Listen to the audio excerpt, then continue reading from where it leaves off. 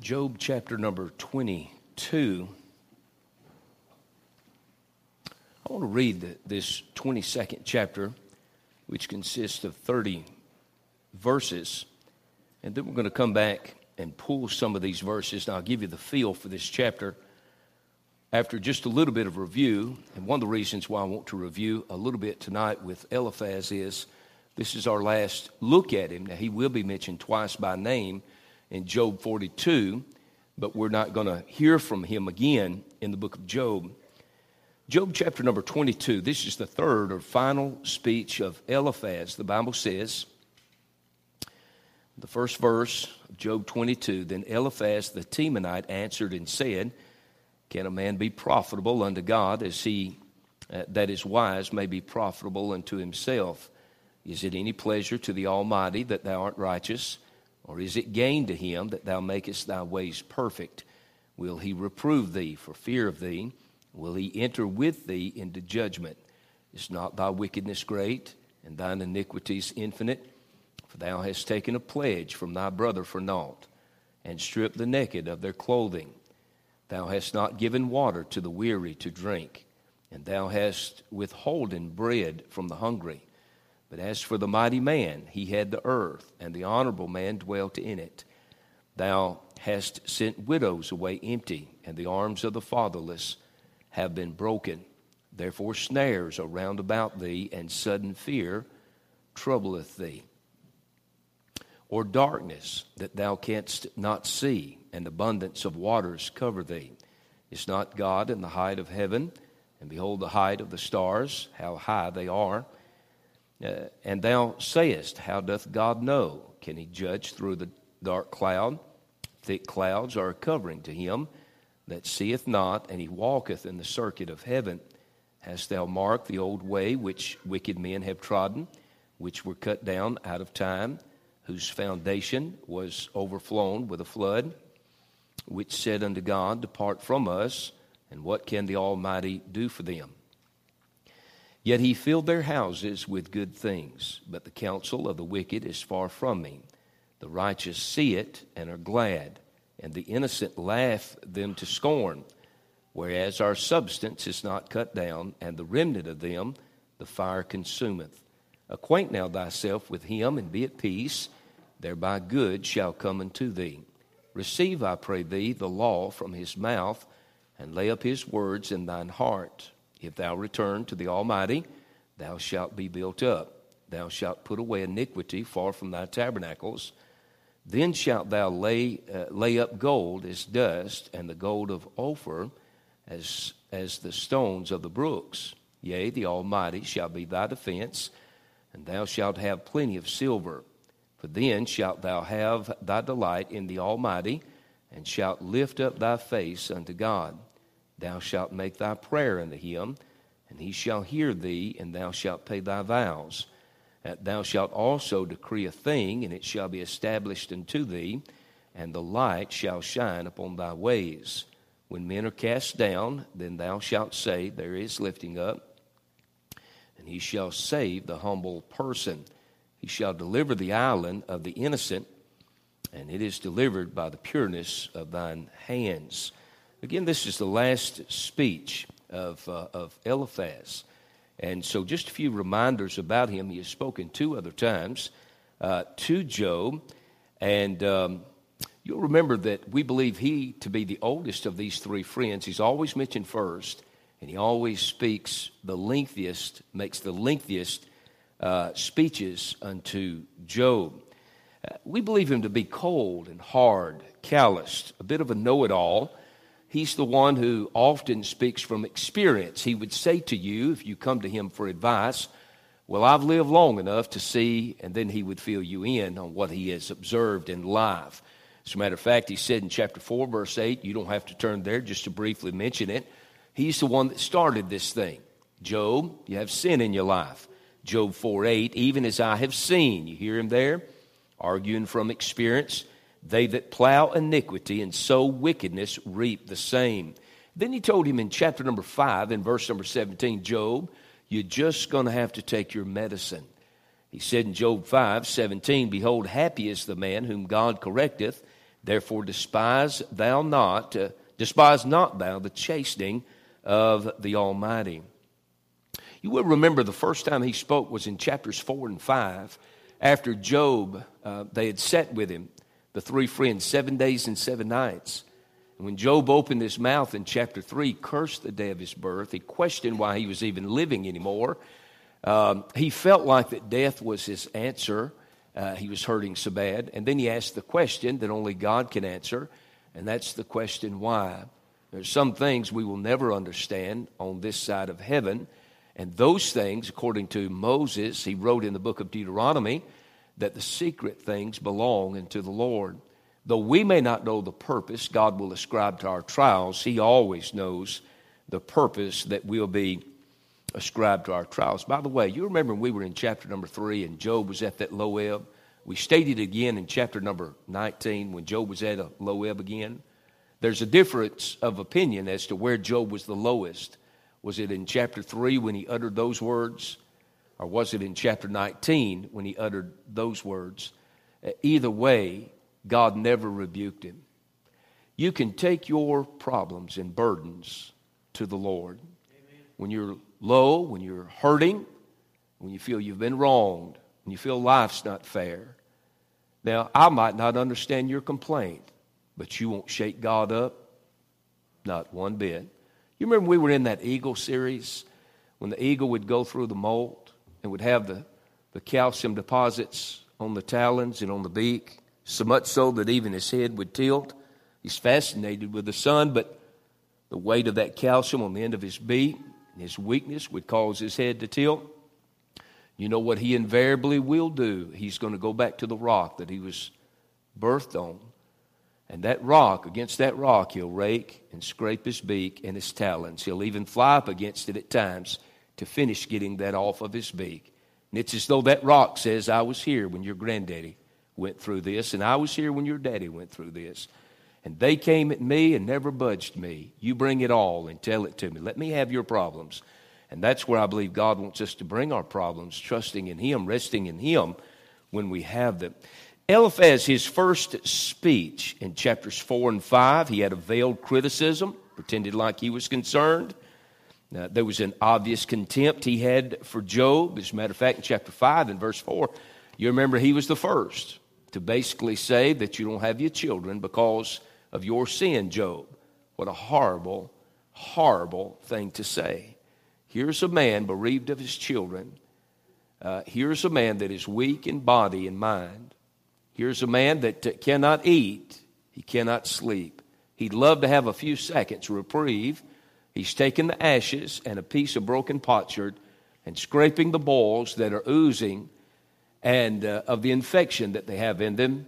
And then this man could say such a thing at such a time like that. You just, when you skipped over in chapter 5, you remember he said, well, before you left chapter 4, he said, I've had a dream in the night. And the import of that, in effect, what he was saying is, God told me last night to tell you. And of course, I tried to take some time that night. Hear me when I say what I'm going to say. God still speaks through the written word. So don't misunderstand me. But most Baptists throw off on the charismatics because the charismatics come to church and say, God gave me a word to give to you. And it can't be found within 100 miles of the Bible. And sometimes we do the very same thing in the Baptist church. It's called extra biblical revelation. Now you can say amen. I don't care if the rest of them hold it against you or not. It's still in there. And a lot of times we're no better than what I just referred to.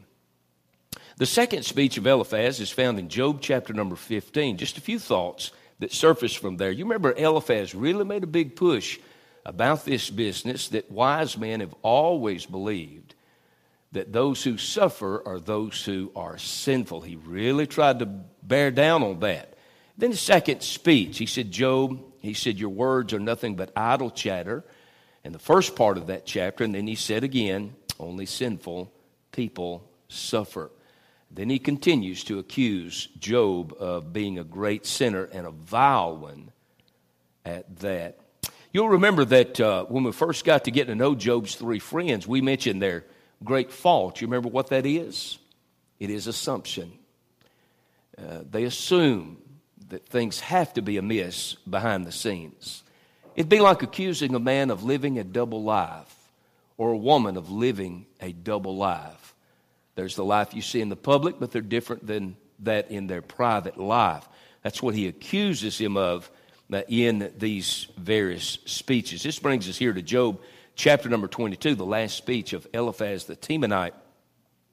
And technically, we're now, as far as chapter count is concerned, we're going into the second half now of the book of Job. Think with me. What Job's friends, all three of them thus far, what they've had to say has been very demeaning. It's been very discrediting and very disgraceful. There's been nothing stated to Job that is productive in any manner, no constructive criticisms, only words that are hurtful to Job. He's already suffering. The words that they have spoken to him have been very unfair, very unkind, very untrue, very inconsiderate, every one of them. As a matter of fact, not only have they said what they've said, but they've had too much to say. Have you ever told a child you just had a little bit too much to say back there? Have you ever had a friend say to you, I think you said a little too much?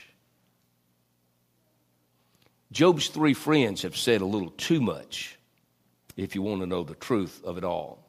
Don't you consider this with me, because I'm going to make a statement, then try to build off that statement here in just a moment as to what we find in Job chapter number 22. We've all heard the famous sermon. I'm sure we have. If not, you've read it or you've read of it. Sinners in the Hands of an Angry God by Jonathan Edwards. God used it. Jonathan Edwards preached his famous sermon in a monotone voice, leaned up against the podium. He read the words he had put down on paper, and God saved souls and did a work that started a work of God moving in the lives of many men. He preached his message, Sinners in the Hands of an Angry God, from Deuteronomy 32:35. Here's the text. To me belongeth vengeance and recompense. Their foot shall slide in due time. For the day of their calamity is at hand, and the things that shall come upon them make haste. Now that was preached July the 8th, 1741, again in Enfield, Connecticut. We're still reading that sermon.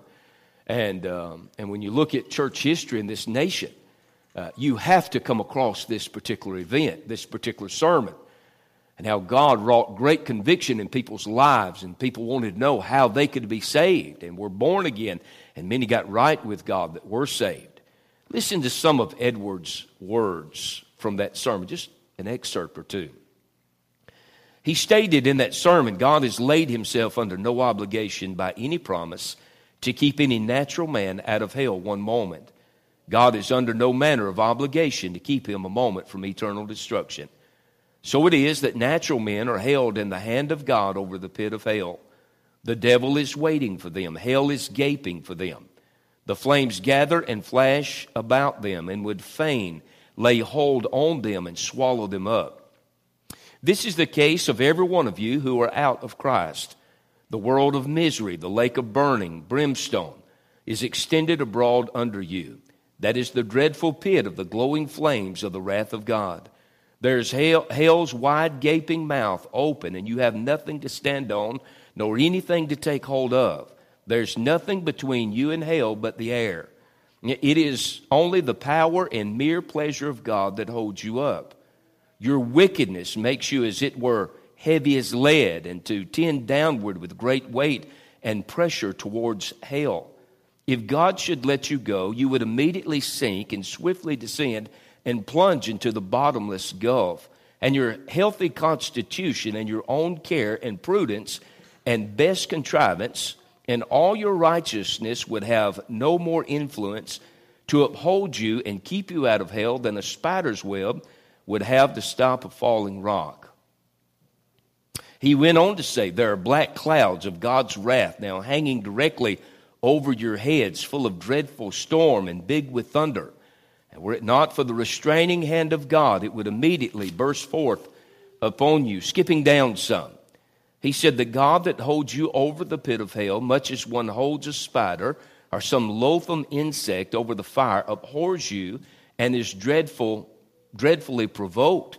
You have often offended him infinitely more than ever a stubborn rebel did his prince. And yet it is nothing but his hand that holds you from falling into the fire every moment.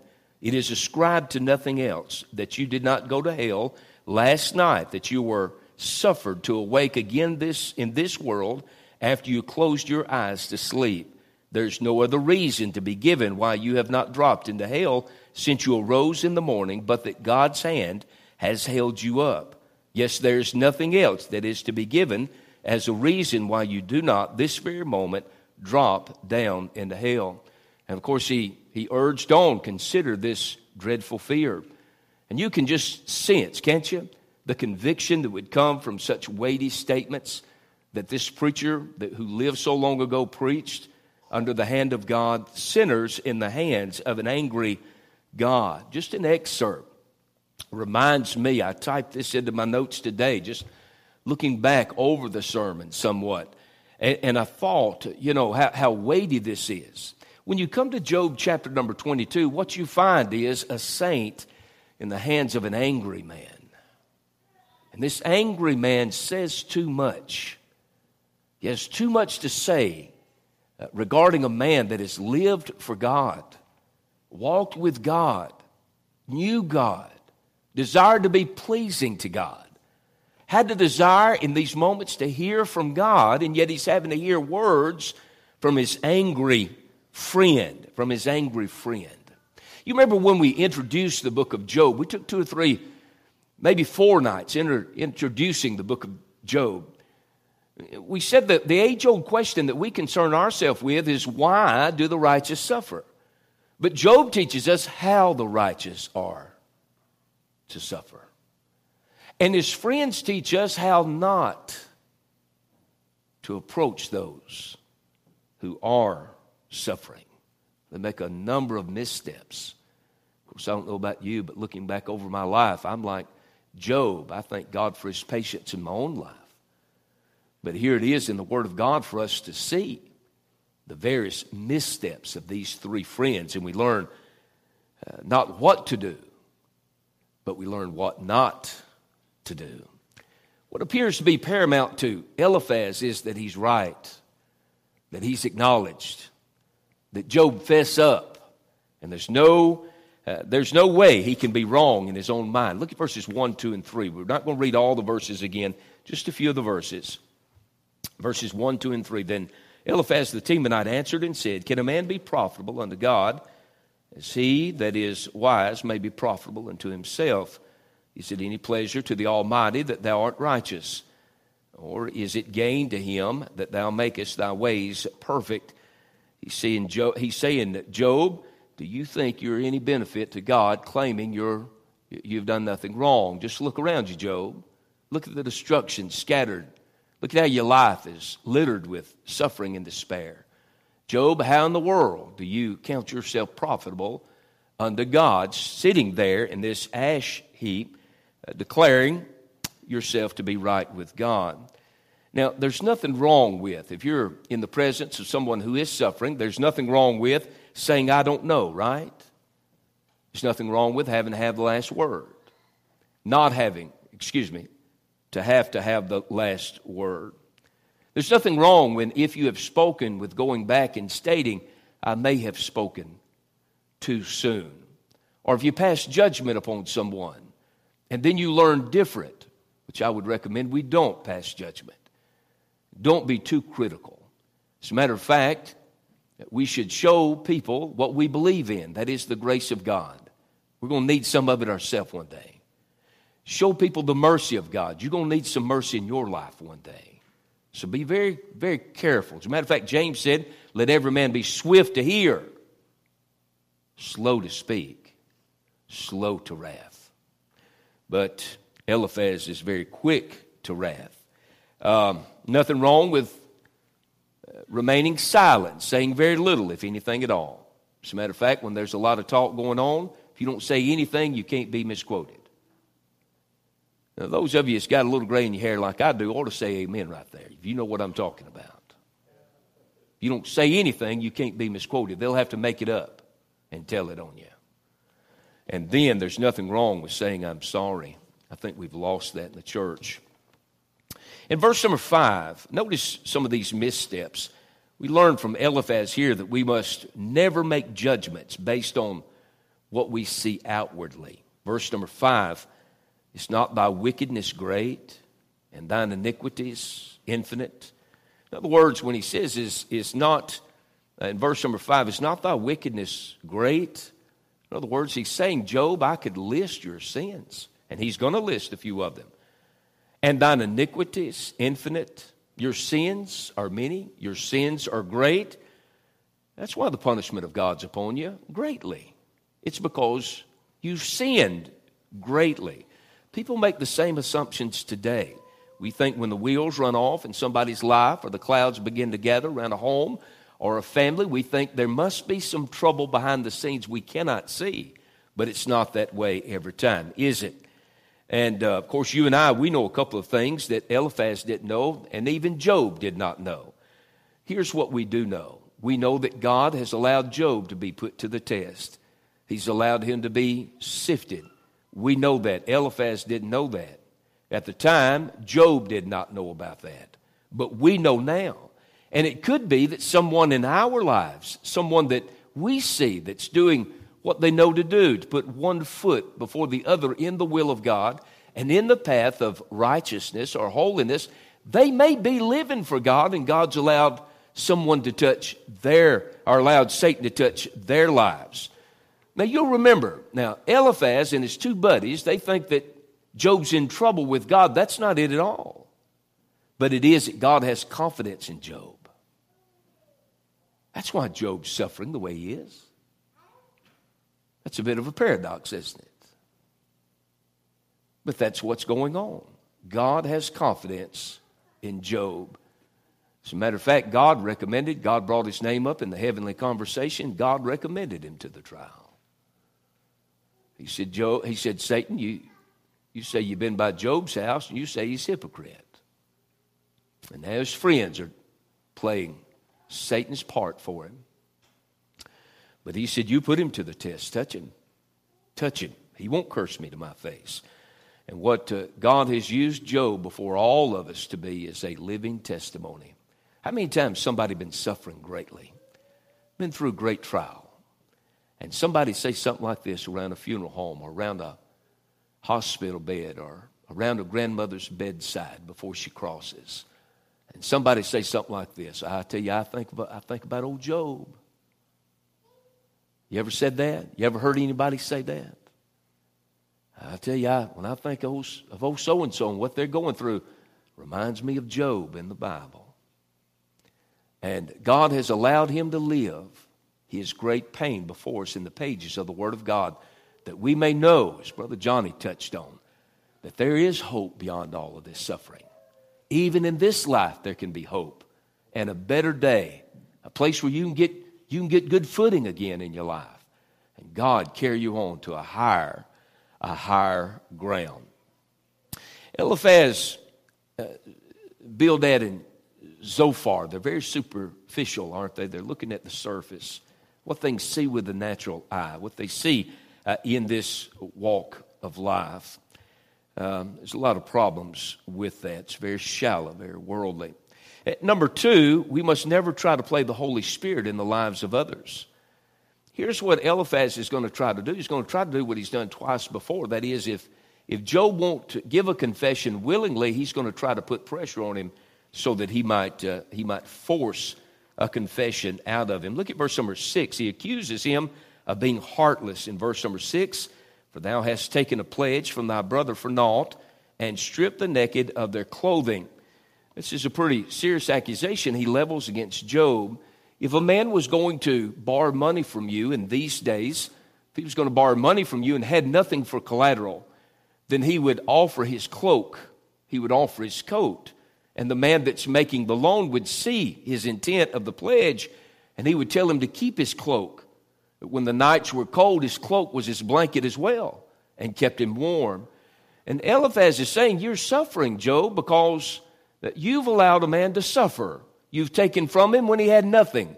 You've taken the shirt off his back when that's all he had to his name.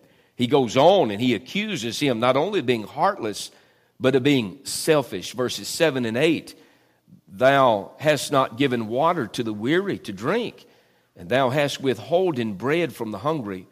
But as for the mighty man, he had the earth, and the honorable man dwelt in it. In verse number 8, he's saying, Job, you had the wealth of the entire world. You were the greatest man of the East. Verse number 7, you having all the resources you have, you wouldn't even give a thirsty man something to drink. In verse number 7, he said you wouldn't even give a morsel of bread to a man that was hungry. He's accusing him of being selfish. In verse number 9, he accuses Job of having no compassion. In verse number 9, thou hast sent widows away empty, and the arms of the fatherless have been broken. He's got his wires crossed. He's all messed up. He's seeing this again with the natural eye. Listen to what God says about him. God said, and the Lord said unto Satan, hast thou considered my servant Job? That there is none like him in the earth, a perfect and an upright man, one that feareth God and escheweth evil. That's chapter 1, verse 8. And then the second meeting with Satan, he says almost identically the same. Hast thou considered my servant Job, that there is none like him in the earth, a perfect and an upright man, one that feareth God and escheweth evil, and still he holdeth fast his integrity, although thou movest me against him to destroy him without cause. And so he's accusing him of having no compassion. And God says about Job that he's a prime example of someone that walks with God. I want to tell you, the devil's full of lies. He always has been full of lies. He'll poison your mind against your friend, against your husband, against your wife, against your children, against your parents, against your neighbor, just like he did Eliphaz, Bildad, and so far against Job. Job did nothing wrong. He did nothing wrong. Where did he come up with all this? It could have been something that's going in through the community. Somebody said a little something. Whatever the case was, he still said it. Number 3, we must never push someone into a confession. Look at 21 and 27 of this chapter. Verse 21, acquaint now thyself with him. You hear that? And be at peace. Job, you want peace in this? Get right with God. Thereby good shall come unto thee. Verse number 27, thou shalt make thy prayer unto him, and he shall hear thee, and thou shalt pay thy vows. And he finishes this chapter by saying basically the same thing. If you'll get right with God, it'll all smooth out, Job. That's what it will do. Never try to do the work of the Holy Spirit in somebody else's life. Never.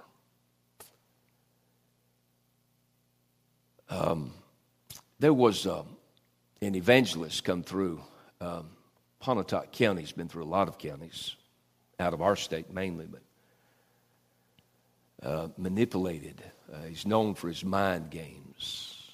Matter of fact, he's spent the recent few weeks in the state of Louisiana preaching. And the pastor of First Baptist Church in Livingston, Louisiana, called him out where he was unscriptural. And he's gained a whole lot of support. But here's what he'll do. He'll get up and be very dramatic, go from one story to the next, skyscraper preaching. You know what that is? One story upon another, upon another, upon another. Say nothing about his text. Totally devoid of any doctrine from the Word of God. And it's what God told him to say to the crowd. At the end, when he gets down to the end, he said here in Pontotoc County, he said, now God told me to tell every one of you that if somebody don't move in the next 10 seconds, that he'll never visit this community or this county ever again. He said that in the state of Louisiana about 3 weeks ago. The meeting's been going about 3 weeks or better.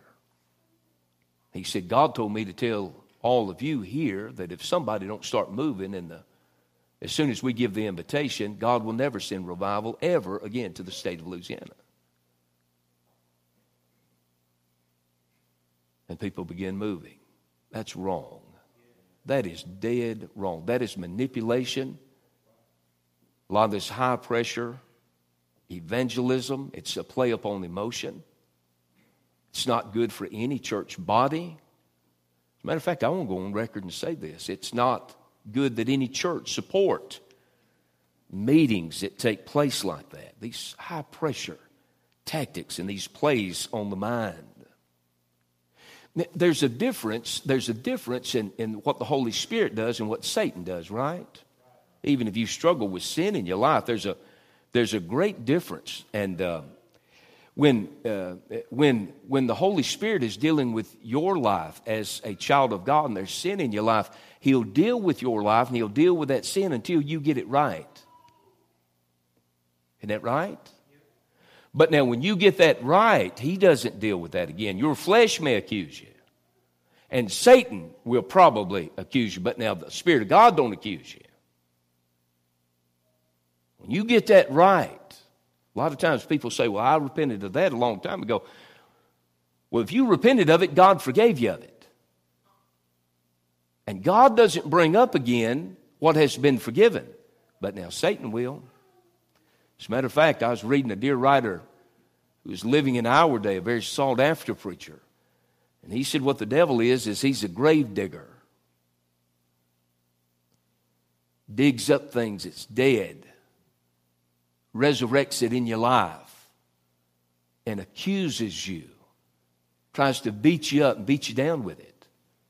Don't ever try to play the Holy Spirit in someone else's life. Lastly, and very briefly, you've heard me say this until you probably don't even want to listen to it when I state it this time, but don't throw blanket statements over complex situations. I tried to be a help in a married couple that was struggling some years ago before coming here.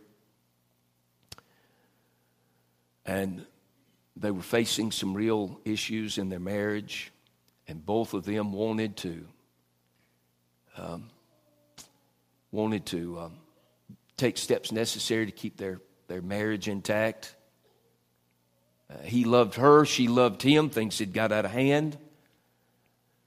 And they'd gone to visit a preacher, and he'd just smile and giggle a little bit, and he'd say, well, you just trust Jesus. Well, yes. But there's a little more to it than that, isn't it?